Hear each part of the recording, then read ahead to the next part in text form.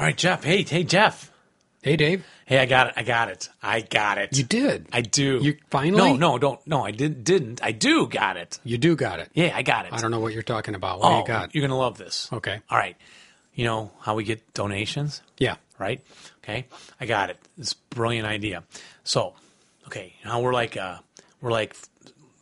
housed here in America, United States of America. Yes, we are. I've checked. Right? Yep. And there's one tax rate for that. Yeah. We can open up this thing. It's called an offshore corporation. Uh-huh. Yeah. All we got to do is go to this foreign country. You pay them a one-time fee, and they'll open up this fake corporation for you, and you can even name the dude to be in charge of it in a foreign country, and we make up little bylaws that can say things even we don't even have to meet as a corporate board ever. Just the guy Manuel in a foreign country can say he held a meeting. Okay. We meet those legal requirements. Yeah. We can take all of our profits and put them in this offshore thing, and even better, we can also go to Ireland. Ireland, doesn't charge any tax at all. Right. And we can stay with most of our production here in the United States and open up a thing in Ireland and not pay any taxes at all. Just like Apple. Yeah. Yeah. Isn't that great? That's a great idea. I got it. Dave, just one thing. What, Jeff? We don't make any money.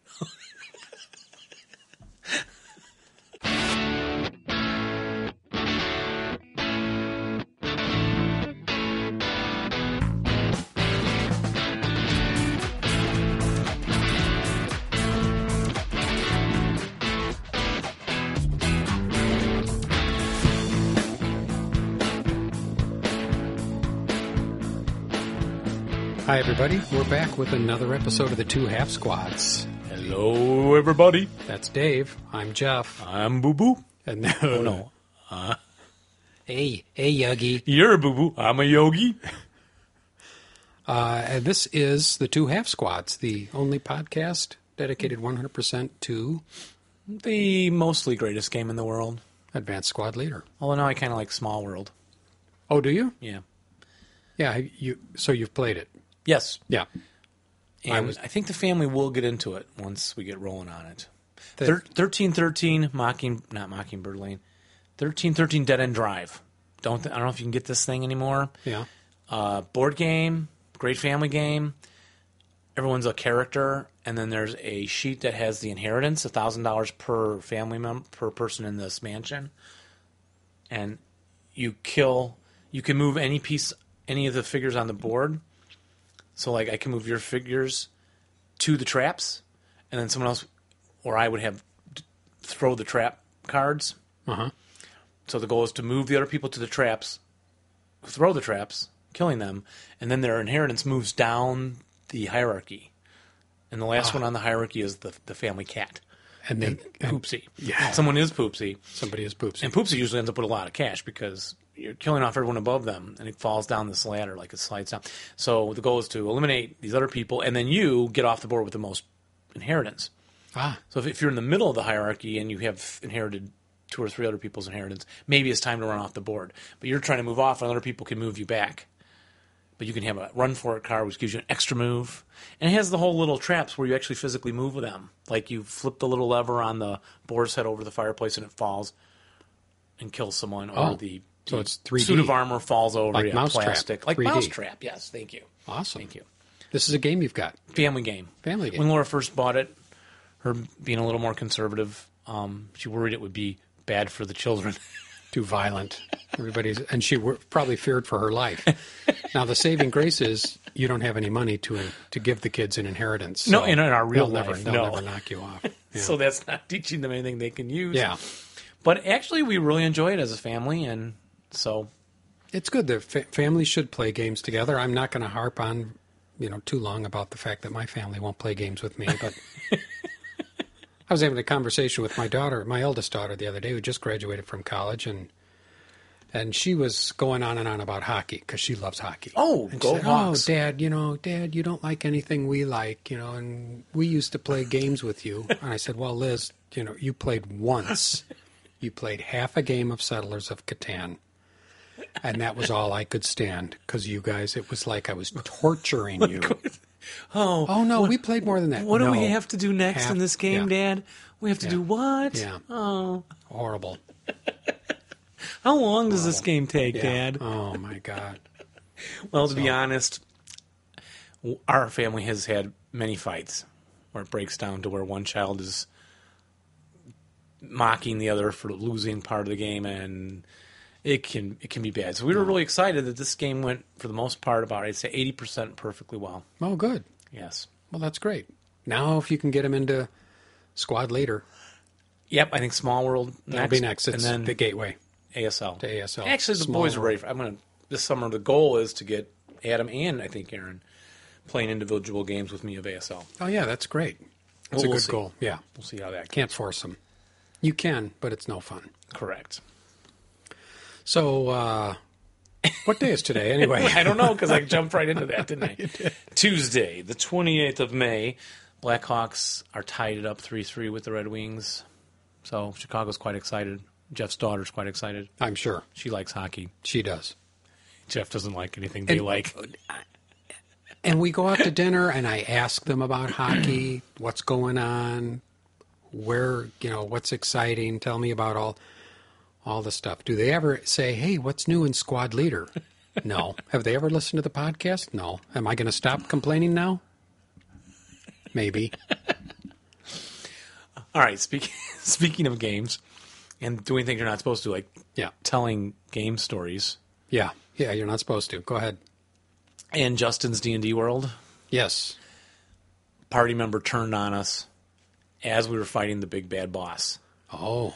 Most exciting evening of D&D I've had in a very long time. I was really out to get him. And at one point, we kind of knew he was going to do this from a previous action, which I'll spare you the details of, but I'll tell you off the air.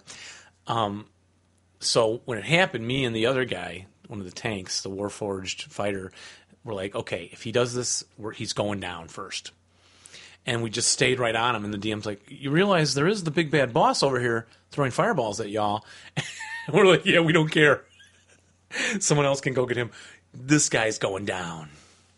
And so this is a player character. Yeah, and he turned on us. How come? Yeah. What was his? I think for fun. What was his motive? Well, the evil motivation. The big bad was sending letters, promising riches, and tempting the party.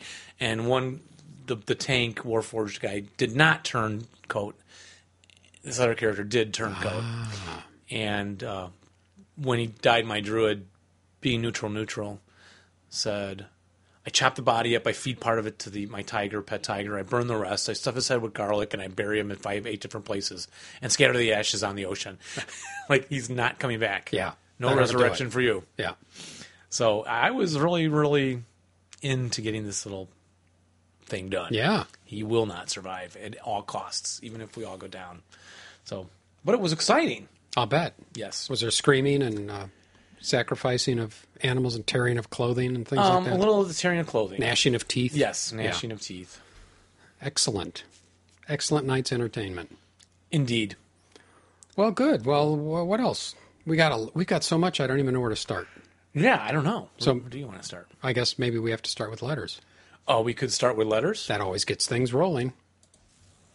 Maestro, cue the music. Maestro? There he is. Thank you, Maestro.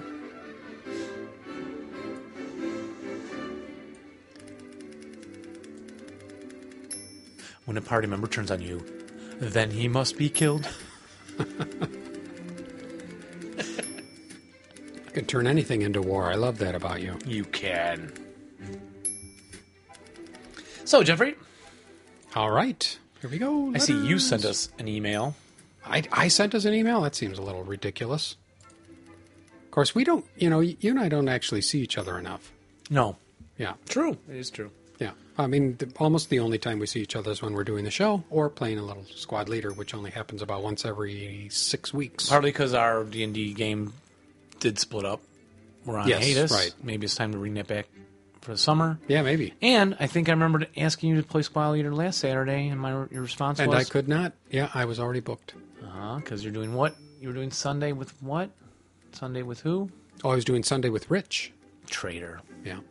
You must die too, traitor to the party.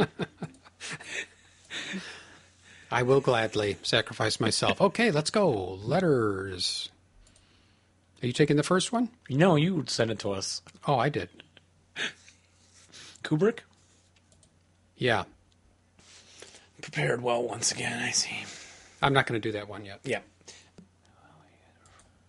And we have a letter here from David Williams, Carlsbad, California. And I'll paraphrase this for you. He's basically asking a question about gaming war and a moral dilemma.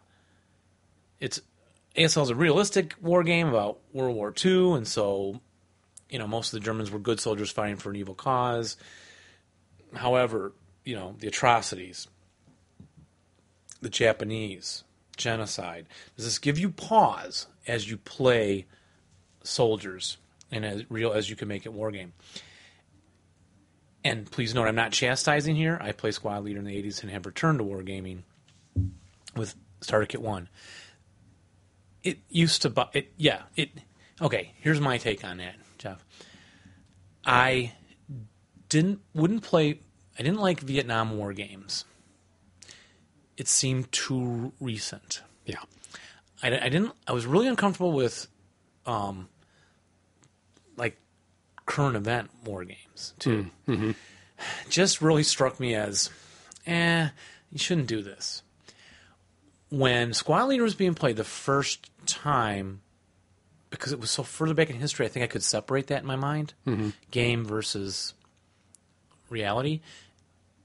And then came the game with the SS and the ZOB, were they? The Partisans in the Warsaw Ghetto Uprising. Right. And that I remember there being articles somewhere in some... Mila 18. Yes. I remember there being articles somewhere long ago. Man, I don't think it was the General, but it may have been a third-party production. Does this bother anybody? Yeah. And several people said, I don't like playing that one. Yeah.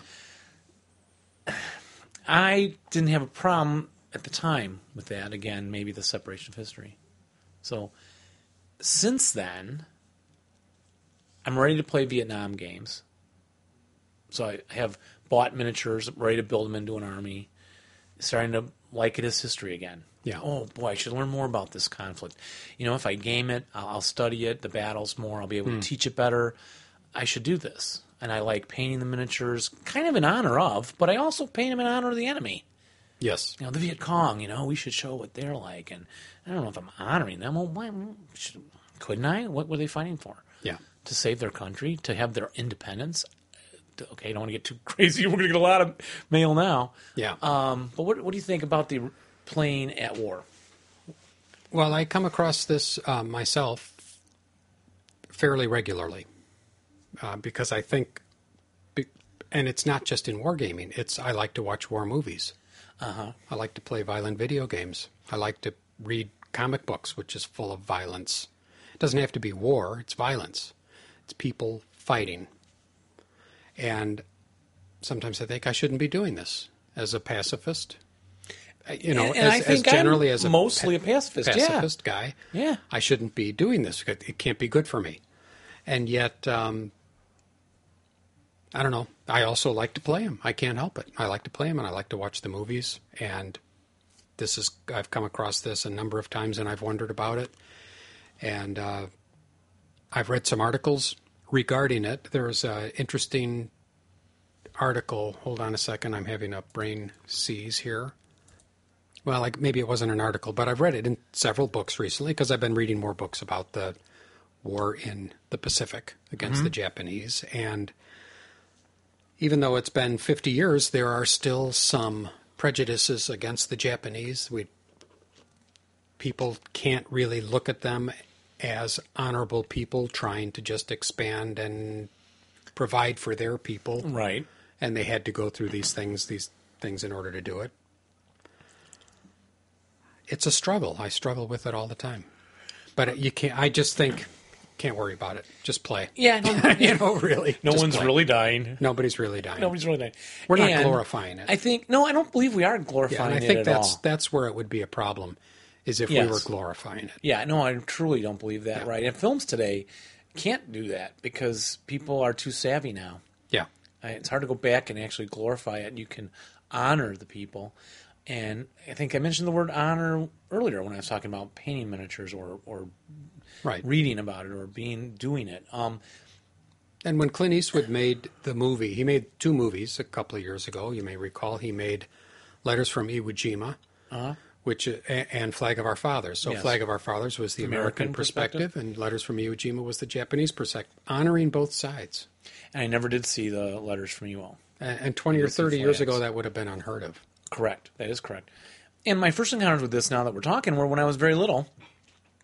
My dad is a liberal pastor, and he would not mind if I played, Army in the backyard. We did it all the time. And, he used to play Battle of Stalingrad in the backyard in the snow in the winter of, whatever, because his older brother was off actually fighting the war, and he was doing that. But we went to a friend's house, and I was like, hey, you want to play Army? And we got sticks or hobby horses and used them as rifles or something on, the stick horses. And I was basing it off of the Sand Pebbles, which I had seen, the movie about the American great unit movie. in China. I was just looking for that movie today at the library. Oh, really? Yeah. Sand Pebbles? I'd like to see it again, too. Great book, too. And so we were like playing, and his father came down. We were at his house, a pastor, and said to his son, we don't do that. We don't allow that. We don't do that. And he, put down his gun, and I put down my little toy gun. I was like, oh, I'm doing something bad. Well, his family, they didn't even want the children playing it more. Yeah. And I think I'm as much of a pacifist as his child is. Yeah. Even though I played at war. But anyway. Boy, this show's gotten too serious. So, well, it's a good question and something people have to ask themselves. And I think it boils down to if you're glorifying it, there's something wrong. You need to take pause and think about what you're doing. Another bad thing you could be to laugh at the horrible things and not, right. Yeah, kind of. You can't read about... There's a line there, too. Yeah, if you're reading about it and laughing, that's different You than got reading about it and just being enthralled. Okay, anyway. And we have a donation we would like to thank for helping to make this show possible, Stephen A. Thank you very much for your kind donation, Stephen. Sweet. We got several donations recently. So, Rob Brown has written and said that he was going to be sending us some books through Amazon, and so Dave, they arrived. Quickly put in his address book, his address. Yeah, mine goes in first. And you got the books. And what did we get? The Canadian books. This is very nice. And Jeff is going to read. I'm going to read Once Upon a Wartime: A Canadian Who Survived the Devil's Brigade by Peter Leighton Cottingham, and I am looking forward to this. And I'm going to read Hell and High Water: Canada and the Italian Campaign, because everyone should learn more about Canada in World War II. I think so too. Thank you very much for that, Rob. We're looking forward to these. What else? Dennis Donovan wrote, and he said, again, congratulations on the 5th anniversary. Let me guess, you went to Portillo's for a nice candlelit game of ASL after having a few old styles in the parking lot. I used to actually drink in the parking lot of Osco Drug Store. Really? In Jewel. Yeah? Yeah, we used to go out there. We worked there and drink in the parking lot. It's kind of weird, isn't it? Yeah. I think the cops would come by and just go hey, guys, move on. It's a very nice parking lot. Lovely there. Now, I have been known to go over there because it's only a block from my house. Well, this was a different one, but yes, continue. I've been known to go over to Dominic's and buy a 6-pack and maybe open one up on the way home. That's only a block. I don't think that's... Why don't you wait till you get home? No, I can't. Can't wait. Get too excited. And he goes on to say that he reminded us about the movie Winter War, about the Finns. We still haven't seen that. Yeah. That he did find it on Amazon now for $24. And thirdly, that was his second point, the World of Tanks website, he saw an interesting article which shoehorns nicely with the last episode with the Japanese. And his last DASL PTO scenario, Nightmare in Naha. And I have not heard of that scenario. And so, anyway, World of Tanks website. We're going to bookmark that for everybody. Oh, good. Down in the links. We can watch that, or we can play that in our spare time. Got a letter here from, a tweet from Matt Olson, who just tweeted. We don't do a lot on Twitter, but nice to see. Do some, but yeah. Yeah. Thanks to the two half squads, Roundtable 3 is out. The graveyard shift tonight is going to be a little bit better. Yes, that was our episode on the last bid, so Yeah. we hope you enjoyed it. That was a good show. I enjoyed it. We got another donation earlier in the month from, don't know if we should say the name. Are we allowed to? First names and last initials. Dana. Thank Dana you. L. Thank you very much. Thank you, Dana. Appreciate it very much. I want to go back to this book for a second. Once Upon a Wartime, A Canadian Who Survived the Devil's Brigade. And I don't know if this will have anything to do with it. It should, though. But there's an Amazon, there's a movie that came out back in the 60s or 70s. I may have mentioned it a couple of times, called The Devil's Brigade, with William Holden, Cliff Robertson, and others. And it's all about the early days of World War II with... and I believe it's about it's about the Canadian soldiers and American GIs who were banded together and sent into the lines over in southern Italy. So you, Dave, are invited to come over and watch The Devil's Brigade one night. I will do that with you. Looking forward to that. Or add it to the list of films we say we'll watch together. We never do. Yeah. I have a little letter here from Jack, and he sent it in and complimented us on the show, so we thank you, Jack, for listening. He also sent in a question, so I just thought I'd take the opportunity to remind everybody we don't really answer questions. Oh, rules question. Yeah, rules questions. First of all, you don't really want Jeff and I answering your rules questions. Well, I'd be happy to answer. Oh, you don't even joke about that. Well, I think earlier in the show we would say, send us your rules questions, because we didn't know how the show was really going to work. No, we used to do that. I'll bet you we never ever said it. How much are you going to bet me? I'll bet you the cost of that movie we're going to watch together. $1.99. Yeah, that's it. Yep, I'm in. No, we never said that. We never said that. I'm sure we said. Oh, he's never said that. All right. But it makes sense. You got a podcast. You got two guys, right? And they talk about the rules. Right. Send them a question. Yeah. So, and I actually did answer him. Oh, good. I had some time. Yeah. I was like, well, good. I don't want to, but I'm going to go ahead and give this a shot. And I'm not even sure I'm right in a basic question, but I think so. So anyway, thank you, Jack. Yeah. Just tell everybody that you're right. And as long as you answer with confidence, that's what people are really looking for. And they don't care if it's right or not, as long as you're confident. And we got a message, an anonymous message posted right to the website for episode 90. Hey guys, how many times will you guys say Sam Tyson in one episode? Talk about name dropping. Sheesh. Great episode. Keep up the dull work. Confused in L.A., Matt. Well, that's our friend Matt Morocco. And we did say Sam Tyson quite a bit in that episode. We did. And did we say Sam Tyson? I think we said Sam Tyson. And I don't know. I think Sam Tyson wrote and said, great episode. And no doubt he was referring to the fact that we said Sam Tyson quite a few times. And I have an email from Rick Carter. Hey, Jeff and Dave. He wants to mention he was listening to 89 episode, and I think it was, I was listening to episode 89, I think it was, and you read a letter from an Andy Cohen. Anyway, Andy was wondering if I was the Rick Carter from Union Springs, New York. And guess what, Andy? It is. It is not. No, it is the same. Wow. It is the same. And he says, if Andy gave you any contact info, feel free to pass on my email address. So here we go, guys. More matchmaking at the two half squads. So glad to help. And if we didn't send that to either one of you, email us again and we'll get that right out. Wow. That's cool. It's going to be a beautiful reunion. Oh, and Rick also made a donation. Thank you. We got a very nice long letter from Stephen Ambrose, who sent us a donation and said, this is a small way of saying thank you for a job exceptionally well done. What do you think he's referring to? Yeah, I don't know. I had no idea.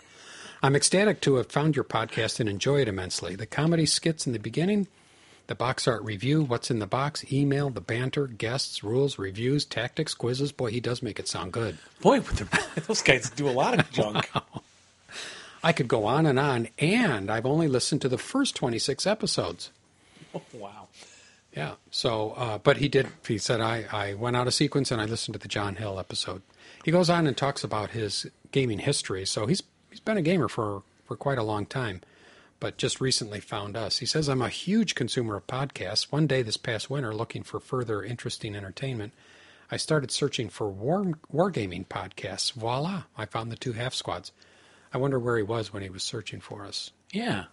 I'd like to know where we came up. Oh, I thought you meant like locally here. Since listening to Jeff and Dave, I've purchased the ASL Rulebook, Beyond Valor, ASL Starter Pack 3, and expansion for Starter Pack 1. The stuff is expensive and hard to find. I have to admit I'm finding it challenging getting my 61-year-old gray matter to comprehend and retain all the rules. Tell me about it. A little harder the older you are, true. Yeah. Tell me about it. But can be done. I'm not 61 yet, but my gray matter has the same problem. I'm envious of the ASL scene you seem to have in and around Chicago. Maybe I'll get to come out and visit someday. If either of you are ever New York City bound, shoot me an email. Would be cool to meet you. Keep up the good work. Here's to another 90 great podcasts. By the way, Jeff, I hope you get your single man counter. Yes. I do too. Been going for several weeks. I'll bet MMP is ready to put a cease and desist order on me for. I'll bet not one person has even called. Yeah, that's disturbing. You deserve it, he says, and my wife is Polish. I'm not sure why he put that in there, but this is what's nice to know. By the way, Dave, love your jokes. Me? Yeah. Warmest regards, Steve. Oh, well, thank you. Very nice. I always think of Jeff as the funny guy, and I'm the straight man. But Dan Dolan emailed, and he said, "Hey guys, as I enjoy the box art discussions, did you ever consider doing map art? There are some beautiful map boards, and perhaps like a Bob Ross look at ASL maps. Remember Bob Ross? Oh, what are you kidding me? Painter on PBS, was he? Oh, yes. How to paint. Oh, right. How to paint. We have a happy little gully here, and a friendly little bridge across the gully. Was that the guy? Was he English? I thought I remembered him being Swedish or something. Oh. Or was he just regular? Was he had the big afro and all that? He kept saying happy yellow paint. We'll put it in here. Right? Yeah, maybe I'm wrong. I don't know. Anyway, he says, thanks for robbing me of 100 plus hours of my future as I catch up on the past 90 podcasts. And here's to taking away another 100 plus hours of your future, Dan. Hoping we get to episode 200. It could happen. And finally, we have a tournament announcement from Mark Bloom. Dear Jeff and Dave, could you please send out a Twitter message about our upcoming mini ASL tournament in Switzerland, Alpenfestung 6? V1? Yeah. 6. Okay. I knew that. Why didn't he just put 6? Because it's Roman numerals. No. You don't just put 6. I'm not Roman. Ay. I know your listeners are mostly from the USA, but if someone's planning a trip to Europe or some European listeners read the news, let's give it a try. Thanks and greetings from Switzerland. Excellent. Always nice to get a hello from Someday, Switzerland. Jeff, we're going to do that tour of Normandy and go right to Switzerland. Yep. Do that. I've been to Switzerland, and it is lovely. Yeah, there's very few people there, but 4, 6 players maybe, but it's, great thing to do. They have a lot of ASL fun. They all play on the neutral side. Yes. Yeah. Do you want to play the Germans or the French? Can I play neutral? Hey. So we'll put a link to that. And, right. Actually, I don't think they have a date for it yet. I'm just looking at the website. It just says it's coming up in 2013. He asks people to, if you're coming over to Europe, start sending in when you're going to be able to go, and he'll work the dates around the players. Yeah. So that's pretty cool. And this is from Dustin for you, Jeff. Oh, for me. Hi, this message is for Jeff. Oh, yes. I was listening to one of your recent, I think the most recent one, to Thank God for 10-year episode, where you were drinking the Sam Adams Winter Lager and you did not like it. And I was going to basically give you a beer recommendation to you. It's from Bell's Brewery in Michigan. It is called Smitten Golden Rye Ale. I actually like it a lot. It's a little different, and it tastes really good. According to the back, it says, with wonderfully bitter citrus notes, resinous hop flavors, and earthy overtones. Earthy. I like earthy. The Tastes like dirt. interesting take on the American Pale Ale doesn't leave a lot of room to wonder if you'll love it. I just bought it for the first time the other day, drank it, and I had to go out and buy another case of it because it was so good. Did you hate that It's when different, and I think you'd like it on your show. Let me know what you think. Thanks, bye. That was not a what's your favorite nationality, Colin, but we'll take it. Yeah, we'll take that. Thank you, Dustin. Yeah, good. Always like to get a good suggestion for a beer. And Jeff, you may remember meeting Bill Forg at the Open, I definitely do. and he came over to my house for Passel, which you didn't make again. When was that? The one you couldn't make. Oh. Thursday or Friday. It was on a Friday. Oh, that was the Friday. Yeah, Friday one. Because I was playing. I didn't know that was a Passel. Yeah. No, Saturday I invited you also. The week before was the Passel. Oh, okay. And he sent me his setup sheet that he printed out from Vassal. Mm-hmm. What do you notice about the liter counters? Let me Do you have your glasses? put on my glasses. And There's a liter here. there's several liters. A 9-1 liter. Oh, name Hallett. Oh, there's a lot of stuff here named Hallett. Oh, this is excellent. Every liter on his Vassal printout of his setup. Here's a 9-1 liter named Hallett. Here is a 7-0 liter named Hallett. 7-0. Here is a 468 squad named Hallett. Isn't there a liter below it or something? Well, no. Here's know an you can name here's an squads. LMG named Hallett. I like the way this guy thinks. So you remember he did the list of reasons for playing like online versus live or something. Yeah. And he brought this. What is that? It looks like a urine sample. It does What look is like that? a urine sample. What is that? Krupnikas, a Krupnikas interpretation by Bill Forg, fall of 2012. You can drink it. What is it? It's I forgot if he said Finnish or Norwegian. Urine alcoholic sample. alcoholic beverage. It's made of honey, spiced tea, and pure grain alcohol, and other things. Are you ready to try it? Can you try it on your diet you're on? Honey? No, I'd have to say no. What? You can taste it. You don't have to even drink a bunch. I think this is this the kind of thing that has like botulism in it or something? No, it's good. I drank. Oh, you had He some? gave us two. Oh, I don't know where the rest of the other one went that I opened the night of Passel. I don't know where it went. Yeah, where it just does kind that of stuff go? over 2 weeks. It just kind of kept getting less and less and less, and I'm perfectly fine. It looks thicker. It looks like honey, kind of. A liquidy honey. A liquid, very. It's golden. yes. Just a taste. It'll drip down the edge a bit. Be careful. Don't pour over your keyboard. No, I'll pour it over my lap. If you have, that's a lot. It's a lot. No, don't go ahead. It's dripping there. Okay, I got it. I'll lick the jar. What do you mean it's a lot? Like it's strong? I thought you were just going to taste it. Well, yeah. It's a little more than Dave, a taste, Jeffrey. Dave is licking the jar. Tell you what, why don't you keep that jar? No. All right, here we go. It smells like, let me tell you what it smells like. Honey and tobacco. No. Do you have another glass? Yeah, let me get you a glass.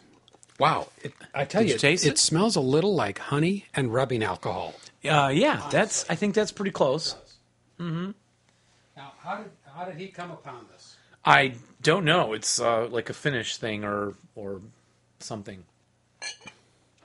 Well, we're honored Taste. and frightened. Taste. Okay, I'm going to taste it. You drank the whole other bottle? Well, a couple of us tasted it that night. Oh, okay. Yeah, I was thinking there over 2 there weeks. couldn't possibly be any botulism in this. Nothing could live in this. That's what he said. That's because I asked to. Do I need to refrigerate it? Put a wick in it and make a Molotov. Cheers. Oh, hey. You know, that's not bad. It's like a holiday drink. It's exactly like a holiday drink. Very spicy holiday drink, right? Yeah, It is Christmassy. it is very holiday-ish. Oh. It's taking me there. I can smell the snow falling. I can hear the bells ringing, the crisp air. People everywhere. Dressed up in head to toe in their wools, scarves and hats and gloves, bustling through the streets. Come and sit on my lap, Dave. Who's that jolly fat man with the white beard? Get out of our house. Wow, it's really something. Great experience. It's quite extraordinary. Do that again sometime soon. Well, thank you, Bill. Bill. Thank you, Bill. What a unique experience. Yes. And very, has a lot to do with Squad Leader. And now we have this. Hi guys, this is Alan from Edinburgh. I just had a thought. Is there any supplements for ASL that deal with the Korean War? I'm sure I saw a third-party supplement somewhere once that was dealing with Korea, but I don't think there's anything official. It would probably be quite easy to make a Korean War supplement, being that much of the hardware was pretty much identical to that used in World War II. I was wondering about that. I'm sure I saw something, though. Do you guys know anything about this at all? Cheers, guys. All right. And that is from Alan Hume. Calling in from Edinburgh. Scotland. I was there. Oh. I was in Edinburgh. And you know what? As a matter of fact, I think they erected a statue for you. To my recollection, I know there was a scenario or two published. Can't remember by who. So listeners, chime in. Put some notes on the podcast. On the comment section. Or call, or just send an email. And we are planning to interview the gentleman who's doing the Korean module. Ken Katz. Wonder how long he's been working on that. We've been hearing about it for quite some time, I think. I mean, I know these things don't happen. We've been talking overnight. about He's probably this got a real life for too, a while. Yeah. Yes. Well, that'll be interesting. But thanks, Alan, for calling and asking that question. We'll see what we can find out. Anything more up to date? Yeah, it'll be supposedly they got the Go light, so cool. We'll see. Yeah. All right. Thank you, everybody, for letters. Keep letters. Keep them coming. We shall seize the bridges, it's all a question of bridges, with thunderclap surprise.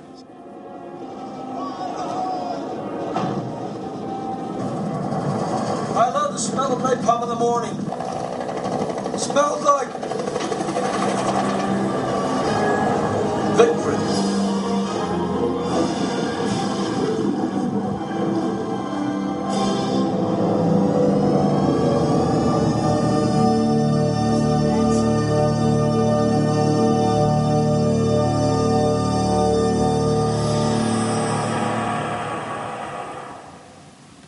Oh, I know what that means. That must mean it's time for movie review. That's right, Jeff. And what film did I just return to you? You just returned to me, Saving Private Ryan. All right. Well, Saving Private Ryan, maybe too popular to review, but opening scene's still very painful to watch. Yeah, I would agree. Yes? I gasped a lot. Yeah. And I have seen the thing. That was my third viewing with my son Adam. First viewing with my son Adam. And he is how old now? He is now a freshman. And I felt a lot of empathy. Freshman in college? Freshman high school. Ah. And so... it's a very, very tough scene. That says a heck of a lot. If I actually literally gasped at the action. Yeah. At home.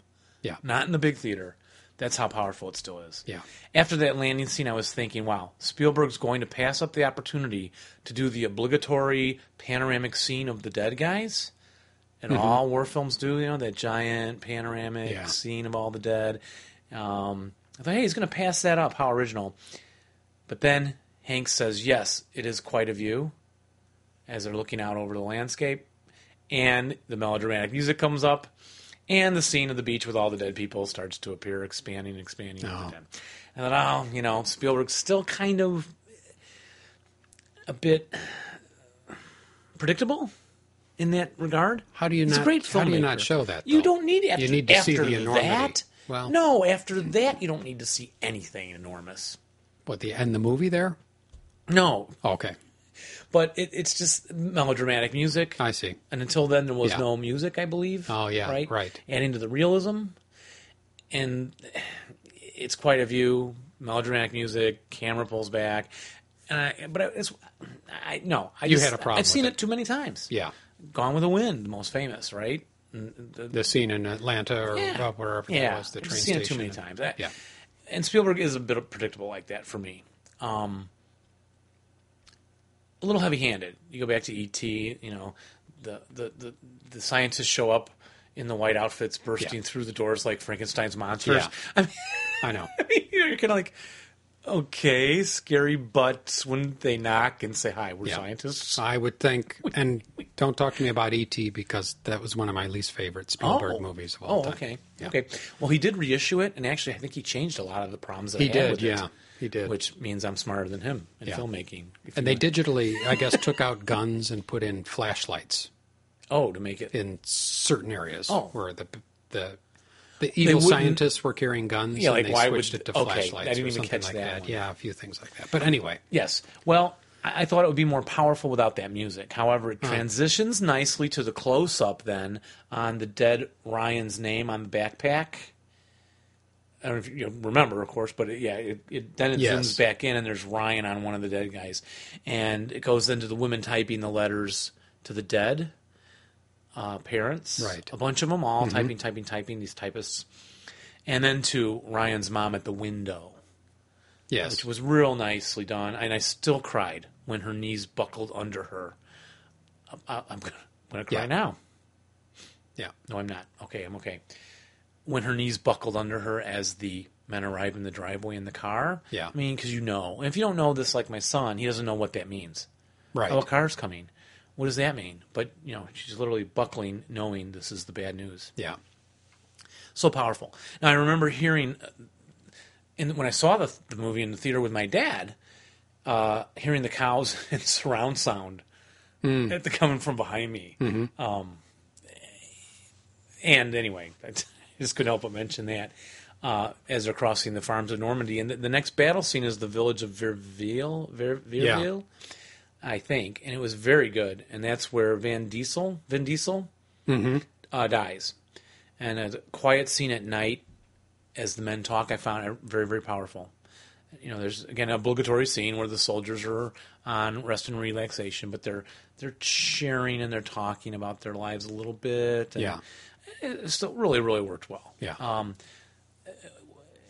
And one of the guys in that scene describes pretending to sleep and not talking when his mother came home because he, loved his mother, but, then he didn't want her to know he was awake, so she wouldn't talk to him or something. I don't know. And he has a guilt complex. I didn't quite get that.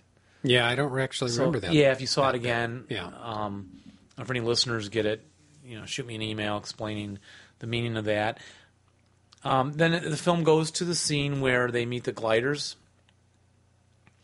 that had all landed. Yes. Crash landed, right. With some dead. And they're going through the dog tags because they're searching for Ryan. They're upset at their mission. Right. And they're very disrespectful.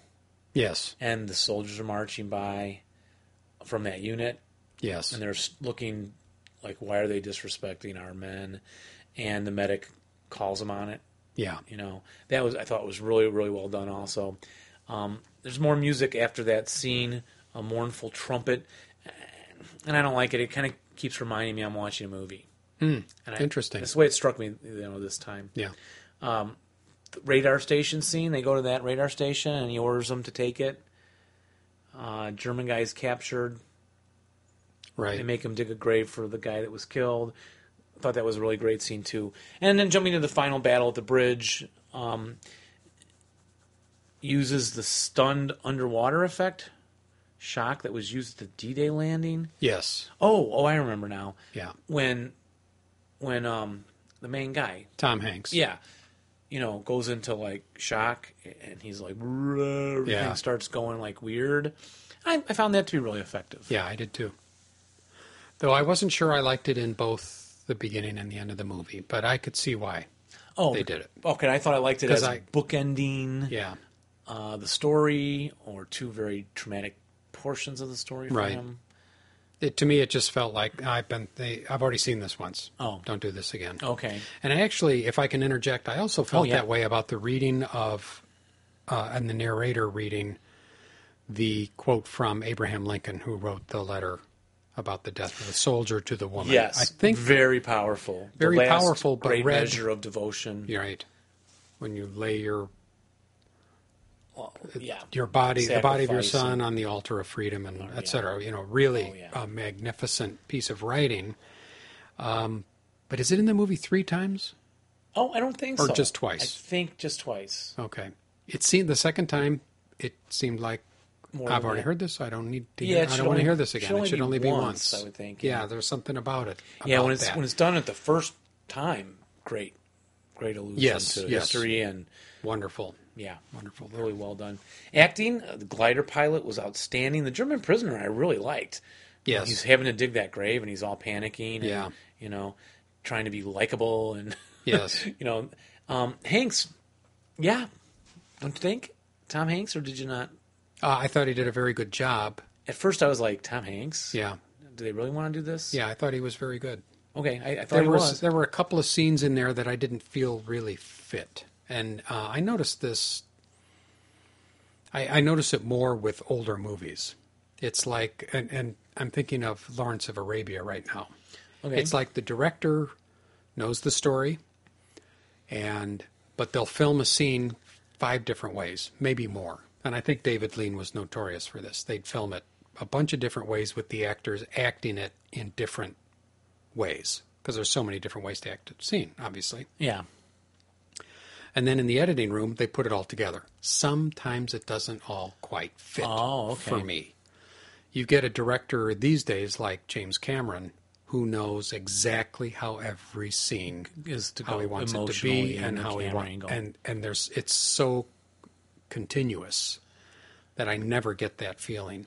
I got that feeling a couple of times in Saving Private Ryan, and I was kind of surprised that I Okay. felt that way. And one of them was Yeah, can you when remember Tom that? Hanks says that they found the wrong Ryan. They thought they had got onto the right Ryan, and they told him. Yeah, and he's they all told crying. the guy, and he's all crying. And My he's like, brother's dead, How- and then was it a bicycle accident Yeah. at home? He's in I 8th said, grade "No." or something. Yeah, he's in 8th grade.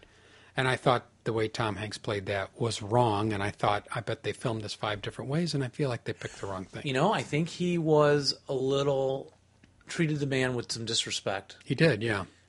And you're right. And You're I right. felt did- like, I don't think he would do that. no, he wouldn't. His character would not not do have done that. Yeah. One of the other guys would have done that in the Yes. unit, but not Hank's character. Right. I fully agree with that. Yeah. Jeff, brilliant.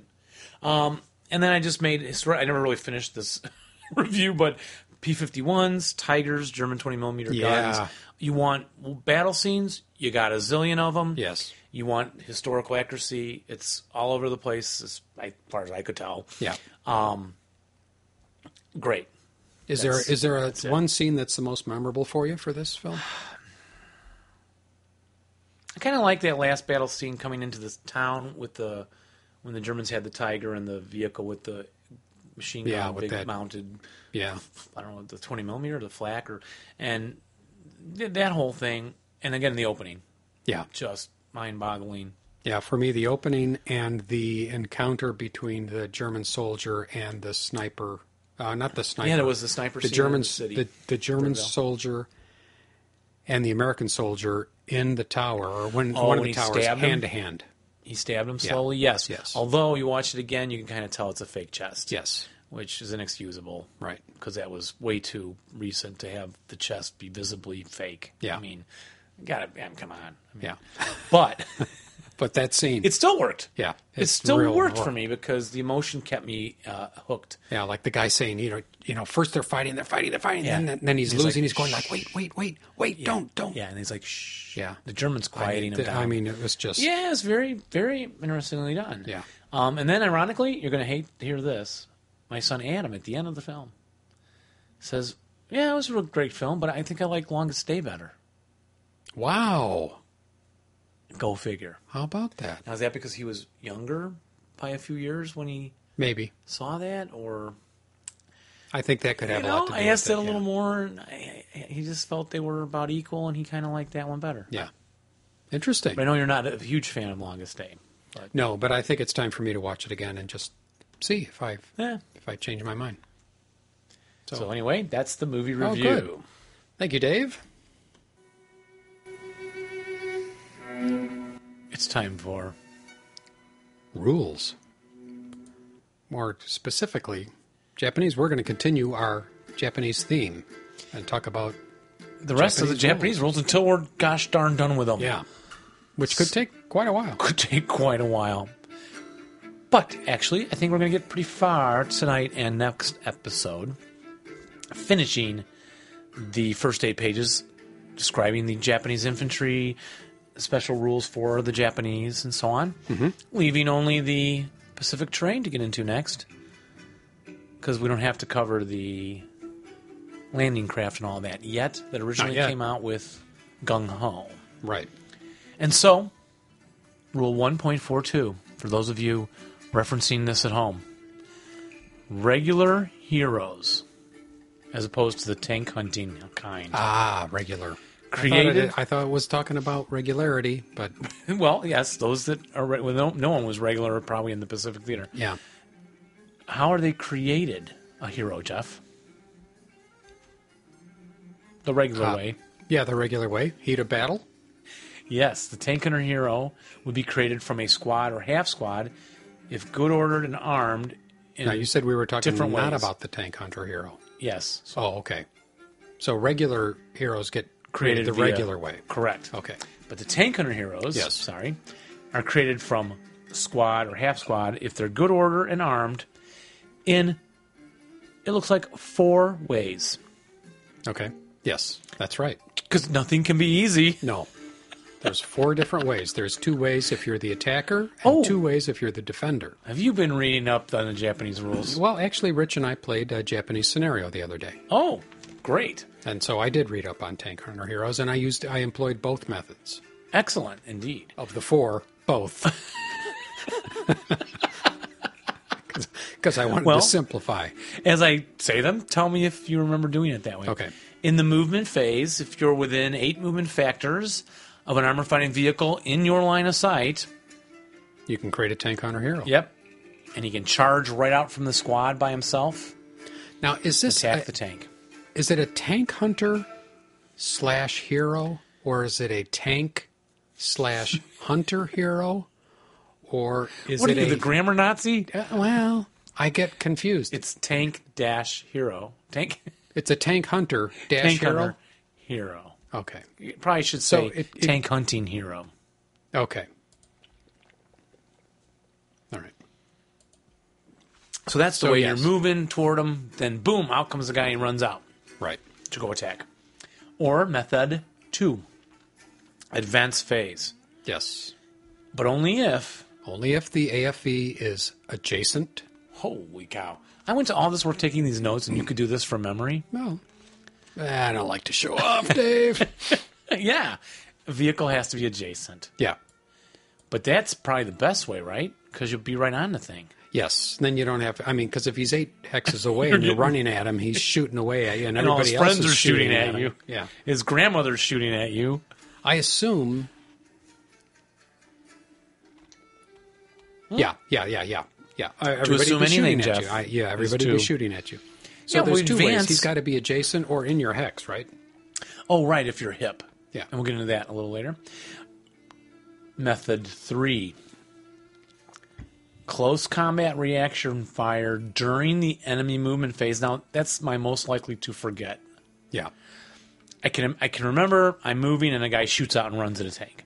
Right. I can remember advance right on him and send out a hero to jump right in there. Yeah.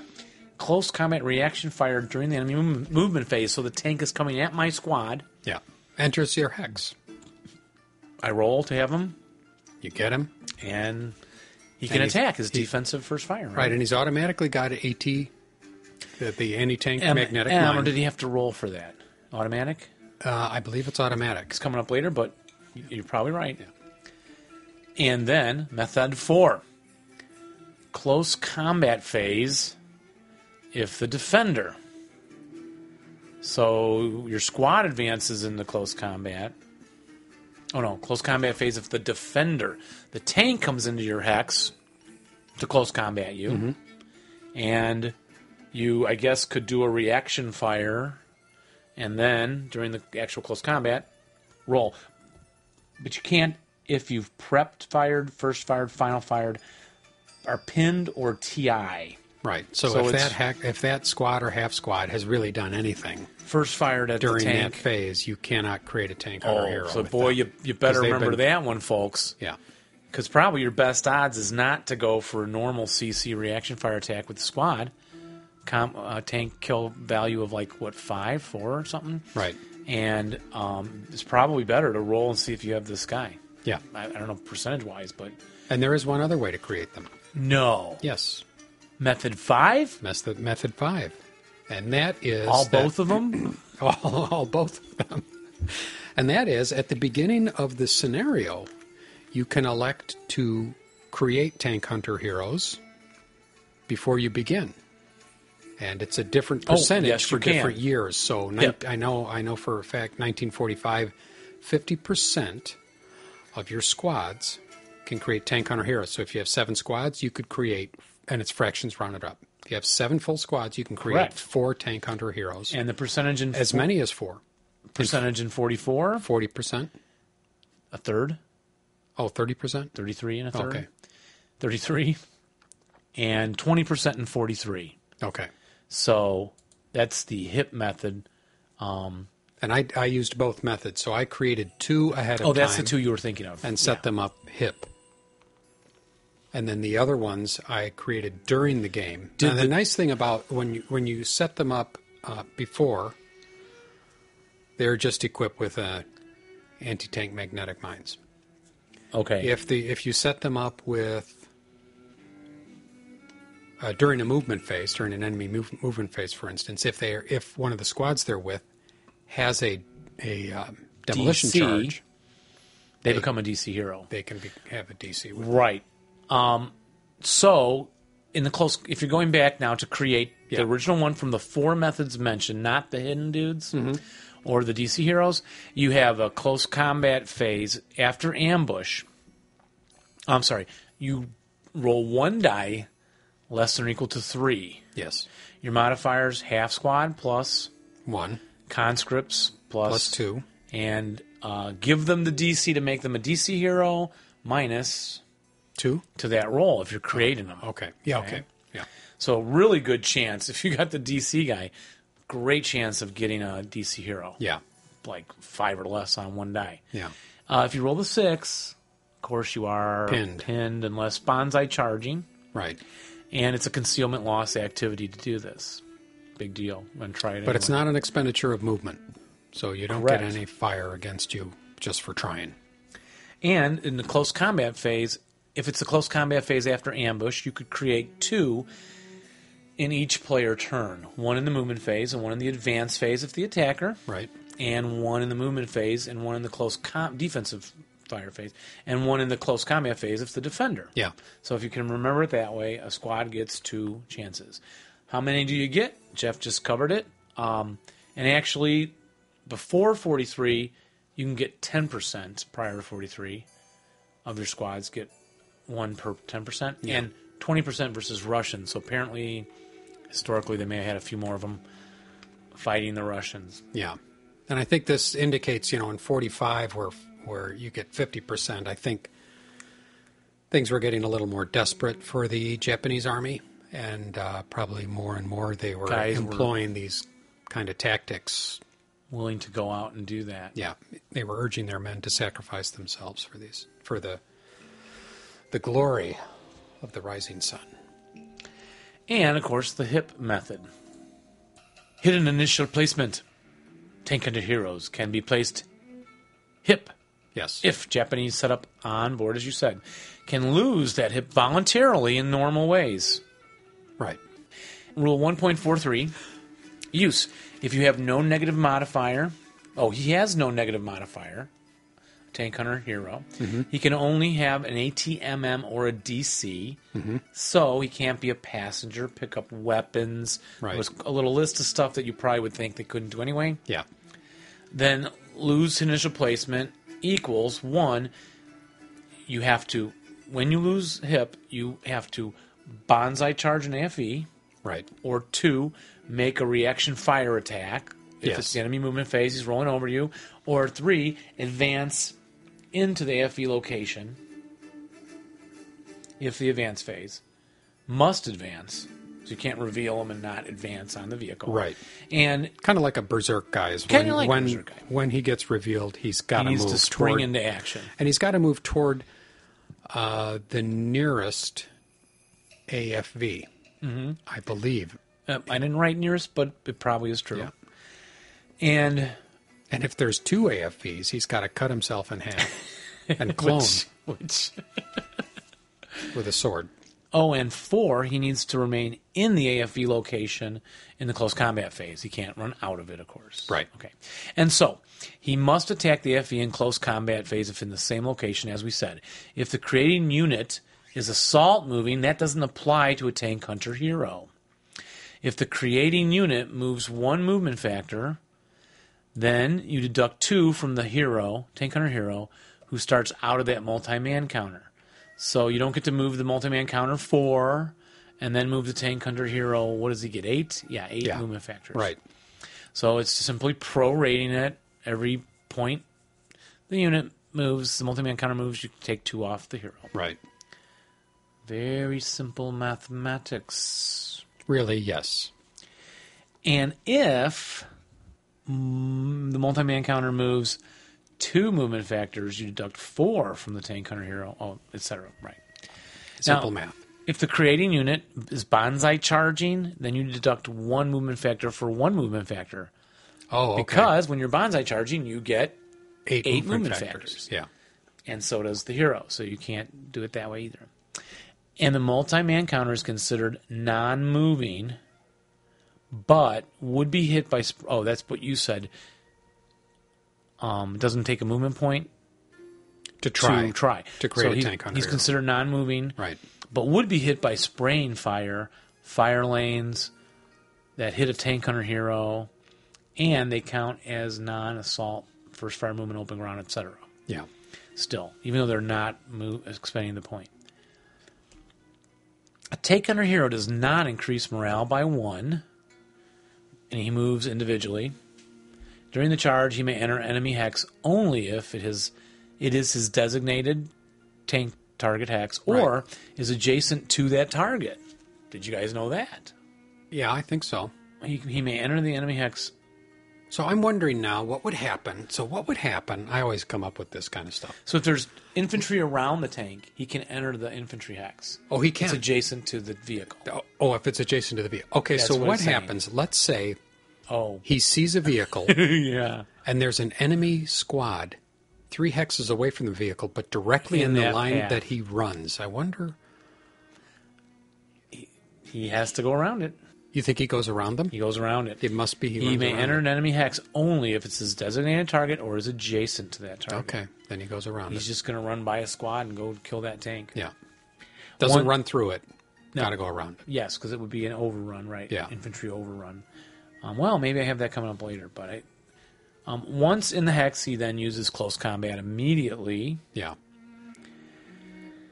And if he survives, he's marked with close combat. How could he survive? Well, if there was no outcome, right? No clear outcome. He's neither killed nor... Yeah. Well, once he attacks, he's removed. Well, we'll keep going. And then you have the anti-tank magnetic mine that you were mentioning. There is 1 firepower for close combat versus personnel. Yes. So if he jumps into that hex adjacent to the tank with the infantry, he has 1 firepower for CC. And the 5 CCV, close combat value of 5 against tanks. So roll a 5 or less. 5's like the normal result, and then half, less than half, burning wreck, etc. And he may roll for the ATMM less than or equal to 3. Then he has 1. So it's a 50% chance to create a hero, a 50% chance that he has an ATMM. Okay. And it does not pin him if he rolls a 6 on that roll. +1 if pre-44. So less likely to have the ATMM pre-44. Okay. And if he attacks with a multi-man counter, so the multi-man counter advances in the combat with the tank with the hero. Right. Okay. He adds 1 firepower to the close combat value, but the ATMM can still apply. which then would be like a neg 2 or something for if he has that. Okay. So there's a chance of bumping that normal CCV value by 3, it seems like, which is pretty good. Yeah. Chance. Yeah. They're very effective. I liked reading the rules. I felt like the rules were very clear in this section, were very clearly written. Concise, compact, and clear. When I read the Panji rules, because we were also doing Panji, which is 2 pages plus a few paragraphs, I just thought, Was that what in the world? Panji's? Was that long, or Yes. was that the... Panji's is 2 pages plus a couple of not the paragraphs. rice... No, that's the rice patties. Check out Panji's. Well, we didn't have rice patties in our scenario, but we did have Panji's. And that it just seemed unusual, needlessly complicated writing, because they're really not all that complicated. The Panjis. Yeah. Not the Ponzi's, not the pansies. Oh, my goodness. Oh, my... Jeff is not... I swore you were wrong, Jeff. Rule 9. Panjis. Starts on page? G11, bottom, just a paragraph. Yeah, just a paragraph. But Ends it on goes page. all the way G12. Yep. G13. Yep. And a quarter of a page on G14. Yeah. Crazy. Yeah. But if you look at it, you don't need the dozer rule unless you have dozers. Well, yeah. Bombardment unless you have bombardment. Yeah. Clearance, yeah, you need that. Removal, you need that. Exit, you need that. Fortifications probably happens a lot. It does. Concealment, yeah. Aerial, you may not need that. Searching, you need that. Yeah. Bypassing, yeah. Huh. Nevertheless, it seemed like too much. I think I'll rewrite it and get it down. I want to fit it on a grain of rice. That's really what I'm after. Well, let's jump ahead. How were did the Panjis work or anything?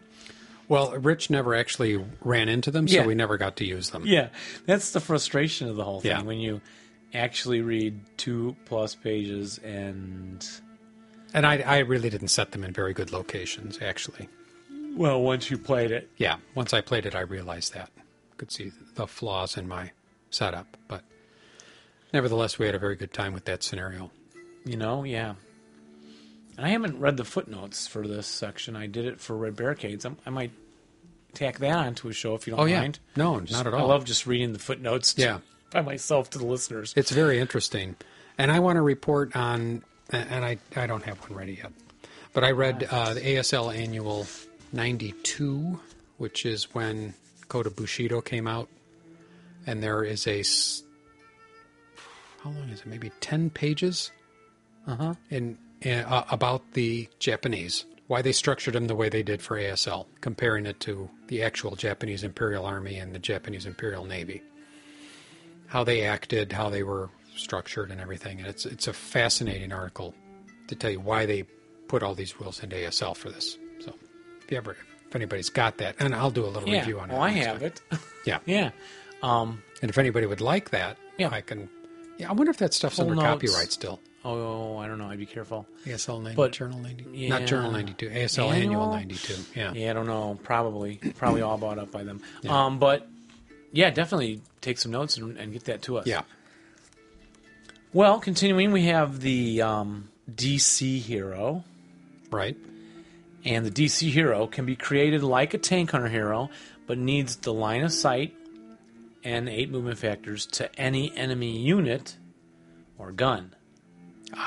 Difference, he can attack MMC, right? Right. Single man counters, right? Right. Guns, right? Guns, right. Any enemy unit / gun, or enemy controlled hex with a fortification counter in it. Nice. So if he can't get to the unit in the fortification, he can attack the fortification. Yeah. And there's a neg 2 to the creation attempt, as we said earlier, because you're handing the guy a DC, saying, go, baby, go. Yeah. I'd be more willing to go, too, if you handed me a big old DC. Yeah. I'll remember that when that comes up. And you give a guy a DCs like a tank hunter hero, mostly. He can't place or throw the DC, so this is not like a normal demolition charge dude. There's no close combat attacking, whatever I meant by that. Because he detonates the DC during or at the end of his movement phase. Yes. When in the hex with the target. So he charges in, His morales, what were the morales on those? Like 9, Jeff, or 10? I think 9. High. And so he makes his, 2 morale check. Oh, I rolled a 7. 9, can't pin him, right? He's heroic. So, and he comes, hit him again with something. Oh, 1 check. Oh, made that easy, right? Rolled a 4. And boom. He's in the hex. Detonate the DC. And he doesn't survive that, I don't think, does he? Yes. He does. Then Okay. can run out and attack other people with his knife. And then, after he completes that, he comes back as a ghost, and he can attack more people. They're just fanatical. There's just no stopping amazing. him. Yeah, he does not survive the DC attack.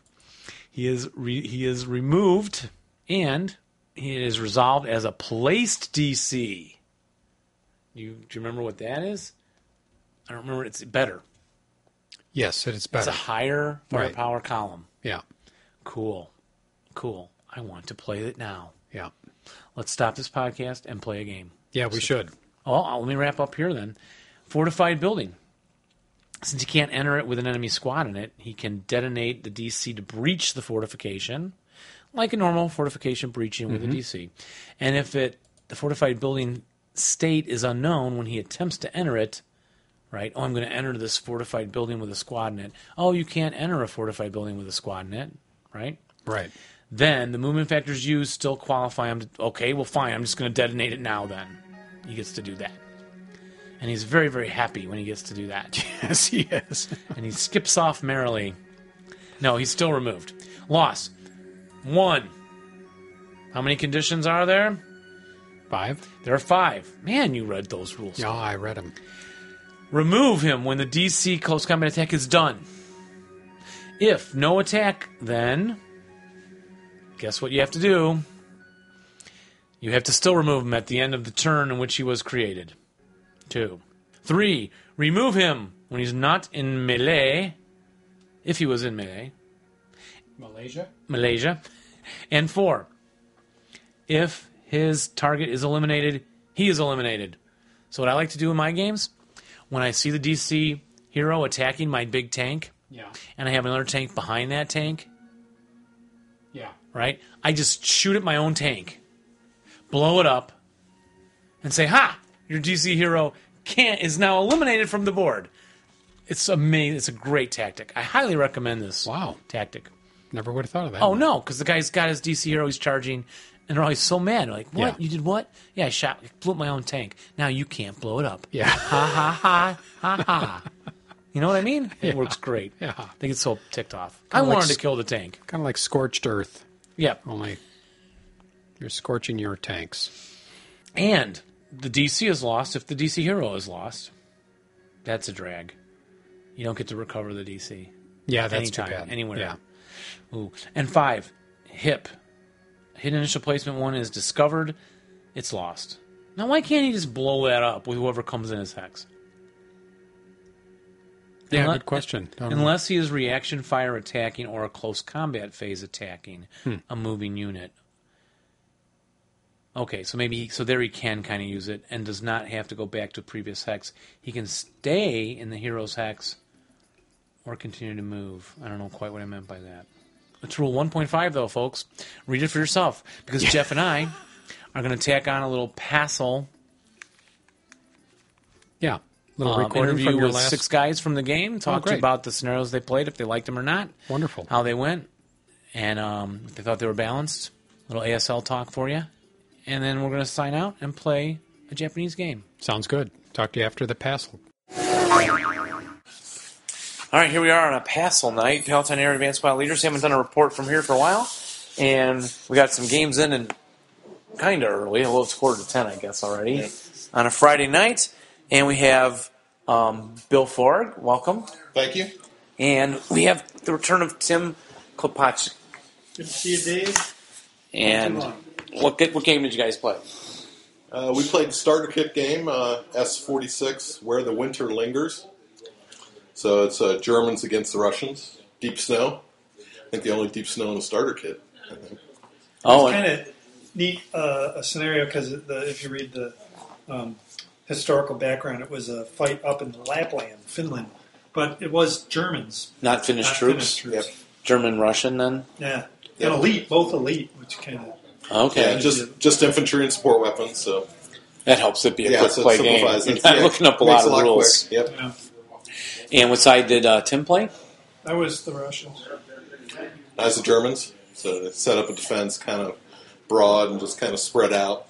With my goal just to hold him up enough, he has to exit off the other end of the board. So just play a delaying fire and I thought it was going to be scope. tough because even though the victory conditions were fairly limited, it essentially needed to get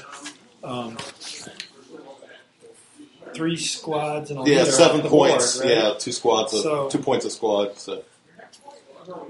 Really, 2 point per squad. Yeah, so 3 squads and a leader essentially was going to do it. And since I started with 14 squads, it doesn't sound like it's that hard, but with the snow and Had to after the 4th turn, you have to take a task check to move. Oh, for fatigue? For fatigue, yeah. So. I couldn't double time.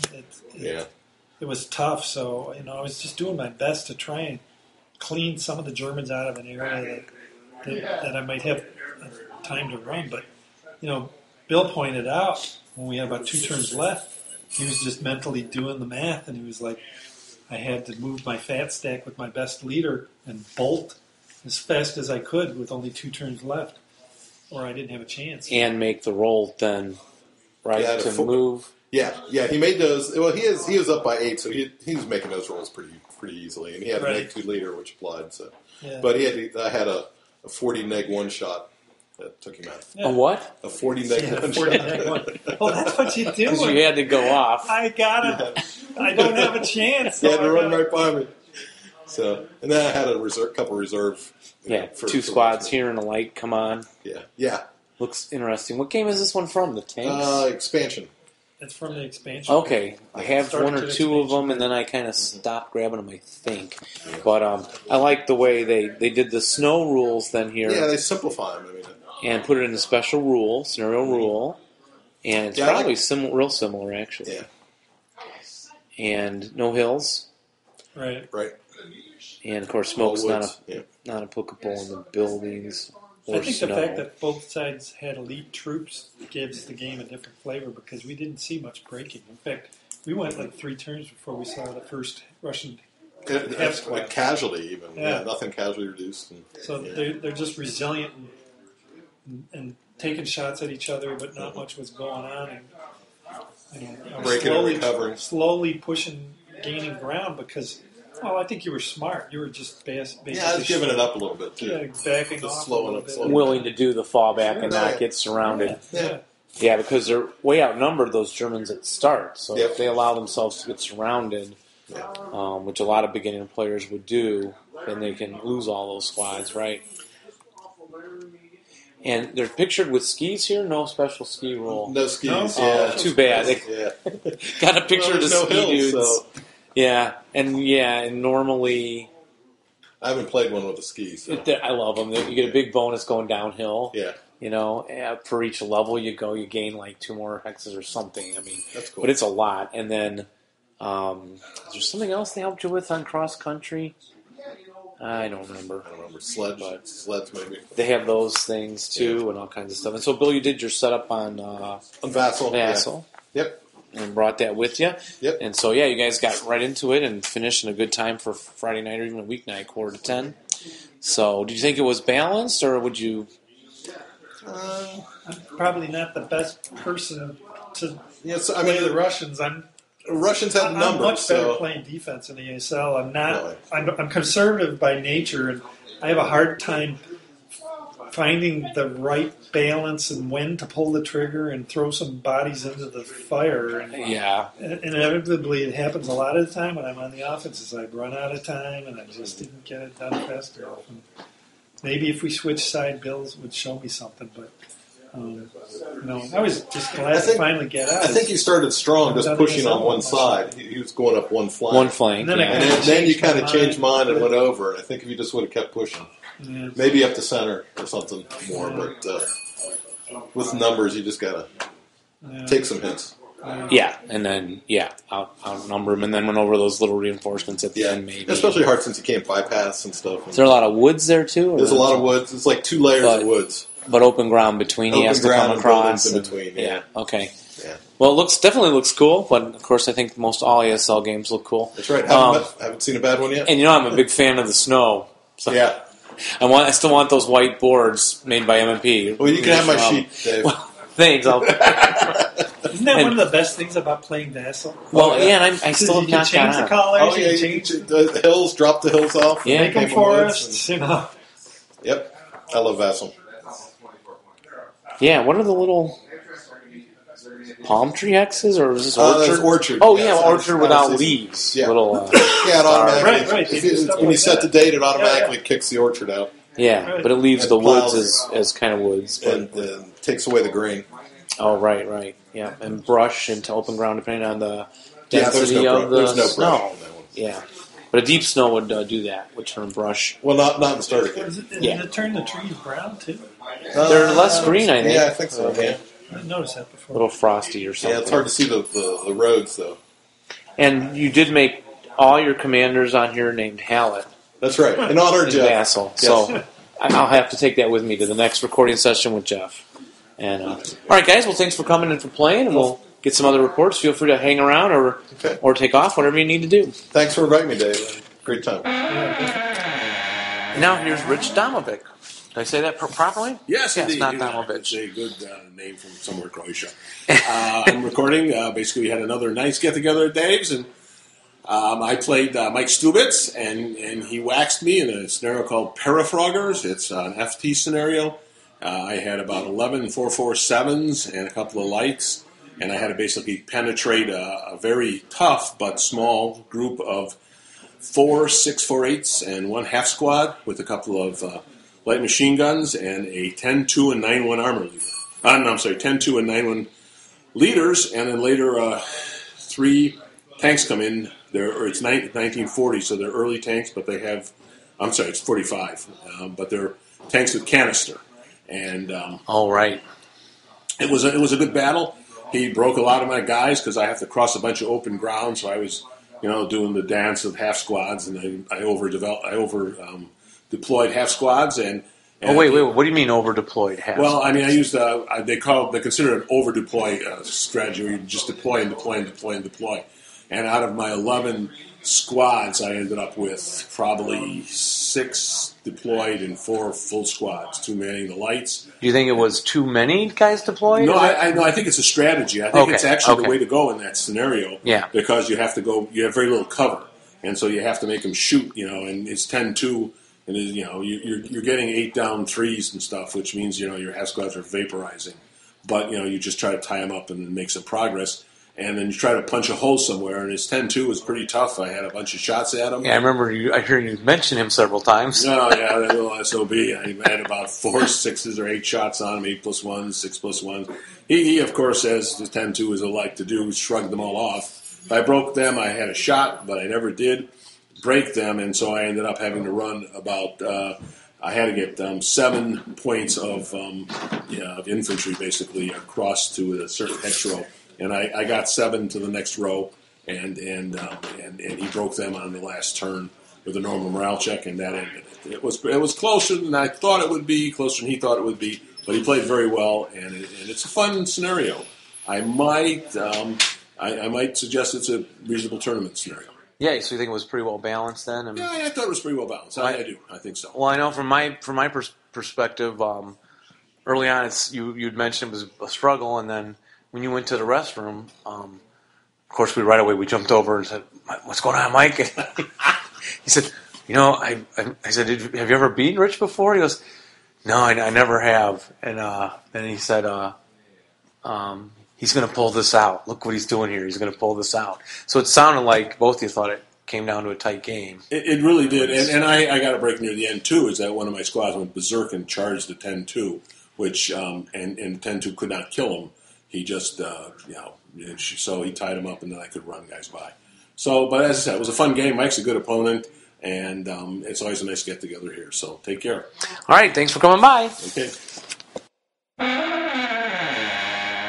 And our third game tonight was played by Mark Woods and Ron Schatz. And what game did you play? Scenario 23 Under the Knoll Trees, one of Mark's selections. My first time playing, since I just got Yanks from you a few months ago. Oh, that's Dave. right. Yeah, so that was kind of fun. And I love Under the Knoll Trees. I think mostly I just love the name and that it was in the snow. Everyone knows how much I just love snow. Well, and the snow was, I thought that'd be really interesting, but it really doesn't come into play. No, it doesn't change much. The only people we got is the Germans. They're moving, and they have the winter camouflage. What's with the Americans now? But in the winter camouflage really did not come into play much for me. I would have loved it. Yeah. I would have loved having winter camouflage. I could have moved all the way up in here. Anyway. But, of course, this classic game, the Germans have to exit 4 of 7 vehicles, or 3 if they score more combat victory points. Which is what I was going for at the end there. I did have more victory points than Ron. But, boy, he decimated my tanks. I was making a run down the... let's see, what side of the That's your right flank? Down my right flank. Or the American left, yeah. And I had an advanced tank going down there, and I exposed one of his tank destroyers. And he promptly destroyed me.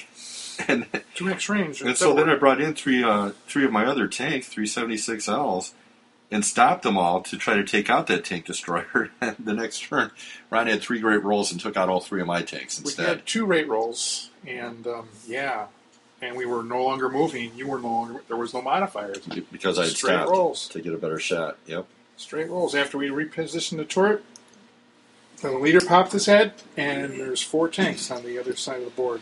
So I thought I could still get 3 off on the other side, since both tank destroyers were then revealed to be on the right flank, and I got 2 off quickly. My third got mired with a bazooka, and that bazooka took me out quickly. So that was the end of the game right there. Yeah, I think one of the real exciting things that we had happen there is I did go berserk on a at M10 in the woods there. He rushed the stone building. That was 5 hexes away from him, and he got a heated battle roll, and he rolled an 11. So he went berserk, and he rushed the stone building.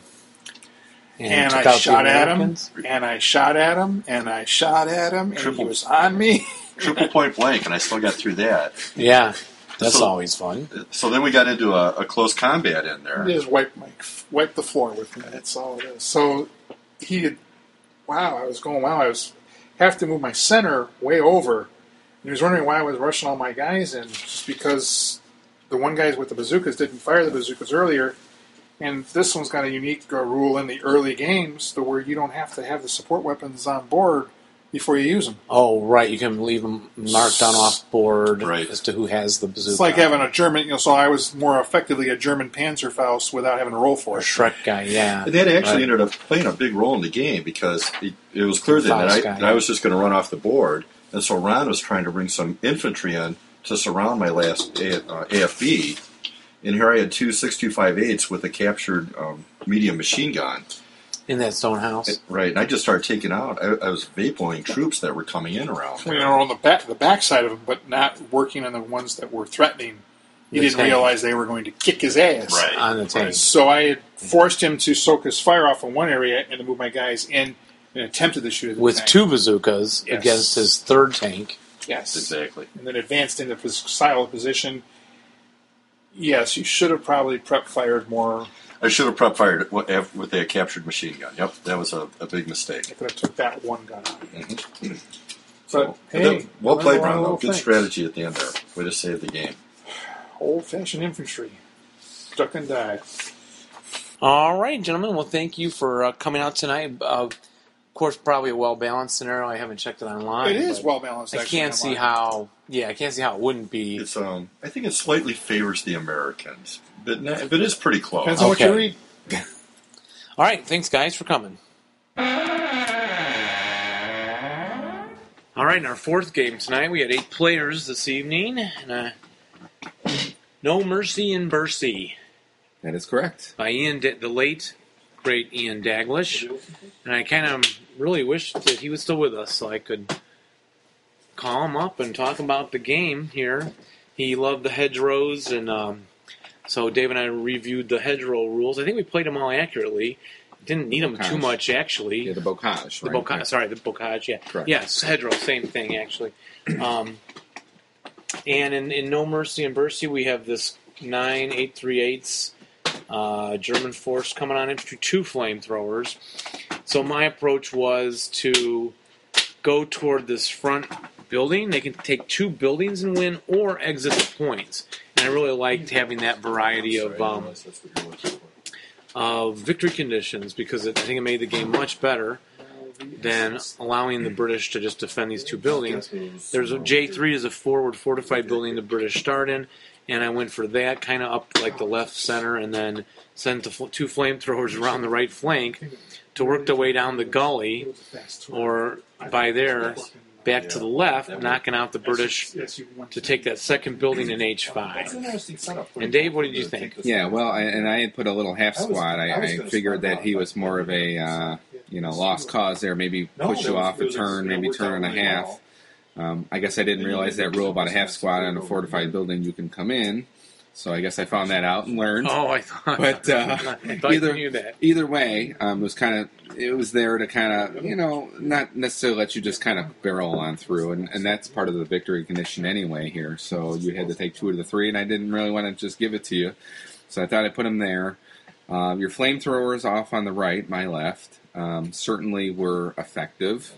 Yeah, they came in and started taking out half squad here, half squad there, half squad here, and got to the gully. It was really just the 2 or 3 squads. Yeah, 2 flamethrowers. I had 3 squads over there, and I ended up having 1 half squad that ran away and never to come back again. But you barreled through in there. And then your 3 tanks pulled up to meet me as I came out of the gully. The OBA...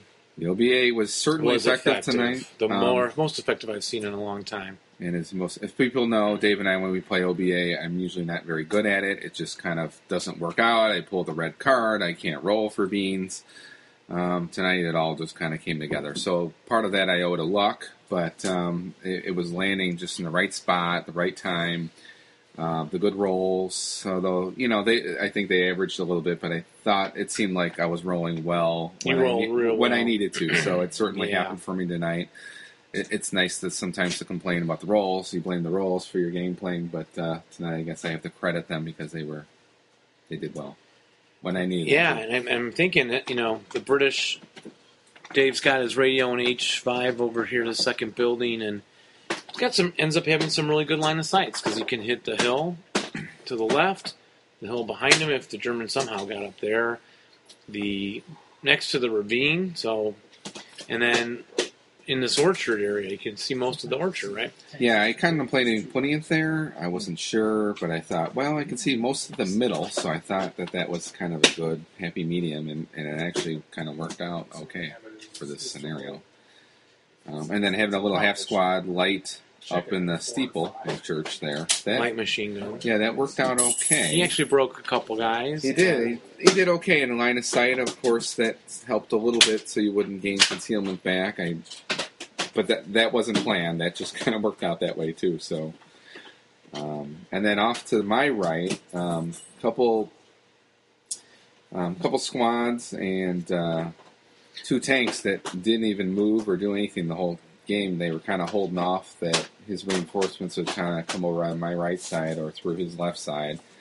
So they were just kind of hanging out there waiting. So they didn't do much in this scenario. So we got the end of turn 3, correct? Pretty much. Yeah, and all I have left on the board is heroic leader and broken couple half squads and another leader maybe. You've got one. Oh, and an 838 and a melee in the fortified building still.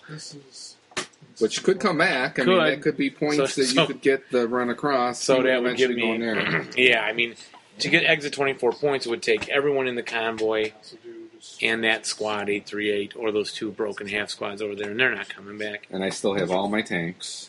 Although I only have a few squads left, so yeah, that ended up we lost one in the melee, and then. Yeah. But anyway, it's so strategically, or I don't know if the Germans have to watch out for that OBA, and it's pre-registered and it's plentiful ammo, so he's not pulling reds much, and it's just going to be a trick. Once you know where that is, maybe the Germans should just avoid that. Or really spread out across the whole board, but then you move slower, but maybe that's just, I don't know. And you can't punch through anywhere, but Yeah, and then I don't know what the tanks, the half-tracks would have a real time trying to get off. But Right. the flamethrowers, there was a moment when it looked like they could take out 2 tanks over here. Then I think one of them might have got into the building, actually, too, by himself. So had I not lost so much in the center with all that OBA loss, Right. There would have been support for that. And then you would have had some Panzerfaust shots at these tanks in this close terrain. So it's pretty close terrain here. Yeah, and I think even with those, I mean, I've never been that successful with the flamethrowers that you did. You didn't roll over 10, never broke, and never ran out of fuel. I mean, you did well. Until the guys were vaporized. Well, right. I mean, with adjacent tank shots and OBA. But you shot them several turns without breaking them or running out of fuel or anything like that. So, and getting shot at, and I think I took 10 shots or more. Yeah.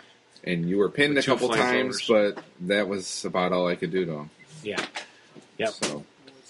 So anyway, a balance, I don't really know. I'm thinking with the British OBA, it's so difficult. It says British OBA has normal ammunition and no pre-registered hex, and I was rolling some 9s there for the radio contact, so it's possible that I could have missed some OBAs, would have changed the game a little bit. Take 2 of the black cards out of the deck. That right. might be important. Yeah. But I think it's hard for the German to win, Dave. Or yeah, I don't know. I don't know what the score is for this. I'm gonna look it up, and then I'm gonna bet that. So you say Rich Domovich played this? Yeah, I think he did. And I think he said he lost against the Germans. I forgot what he had. With the Germans? With the Germans, correct. I don't know. I'm trying to think about the strategy. If you were totally spread out across the board, I would be spread. It'd be hard pressed to try to. Yeah, you just meet the British 1-1, and with the tank supported for the British, so. Right? And maybe then you can get across. Then you got reinforcements coming on turn 4. As long as you're patient, slow, and kind of maybe. I think once you encounter the OBA, you got to go around it. Correct. Totally. Just get away. But once I was broken and Dave could hit him multiple times. Yeah. With the OBA, because he got lucky on one. Yeah. He shot it in an area and it was off, and it went the 1 hex over enough to catch his broken stack. Of broken, right? Yes. And that was just too brutal with 9 squads to lose like 2 squads right there. Yeah. So anyway. It was a fun scenario. I don't know. It would be tough. I'm trying to think if I was on the German side, what my strategy would be. It's easy to say now, but, I mean, the setup could be different for the British. Who knows? I think it's a tough one. I'd be interested to see what the balance actually is. All right, and the Roar record says British 24, German 17. Okay. So a little tougher for the German. But I can see it now. If you manage to get into the hedgerow area and punt, Panzerfaust a tank or 2 across the street. Sure. And you suddenly got a hole, you can start flooding across there and pose some real problems. So, yeah, I think it's tough. I don't know what I would do as a German, but I didn't make a lot of morale checks. Yeah. Too. Yeah. No. Yeah, I hear you. So it was good. I mean, of course, I won because that's not normal, but. And I said I was going to let Dave win to make up for the last bid loss. All that time, and then I didn't really let you win. It just kind of worked out that way. Got caught in that OBA and couldn't get out, and then just didn't intend for that to happen. Just kind of crumbled. Yeah. I did intend to kind of get on that second building, but anyway. All right, thanks for coming, Dave. All right, very good. Thank you.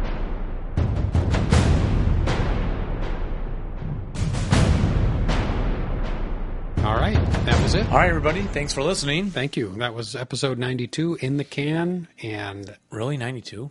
Yeah. Wow. And out to the world. All right. And so we are thanking you for listening, and we look forward to talking with you next time. Until then, we remain your very own loyal 2 half squads. And meanwhile, roll low and rally well. But not when you're playing us. Bye-bye. Or when you're playing against the Japanese. Sayonara.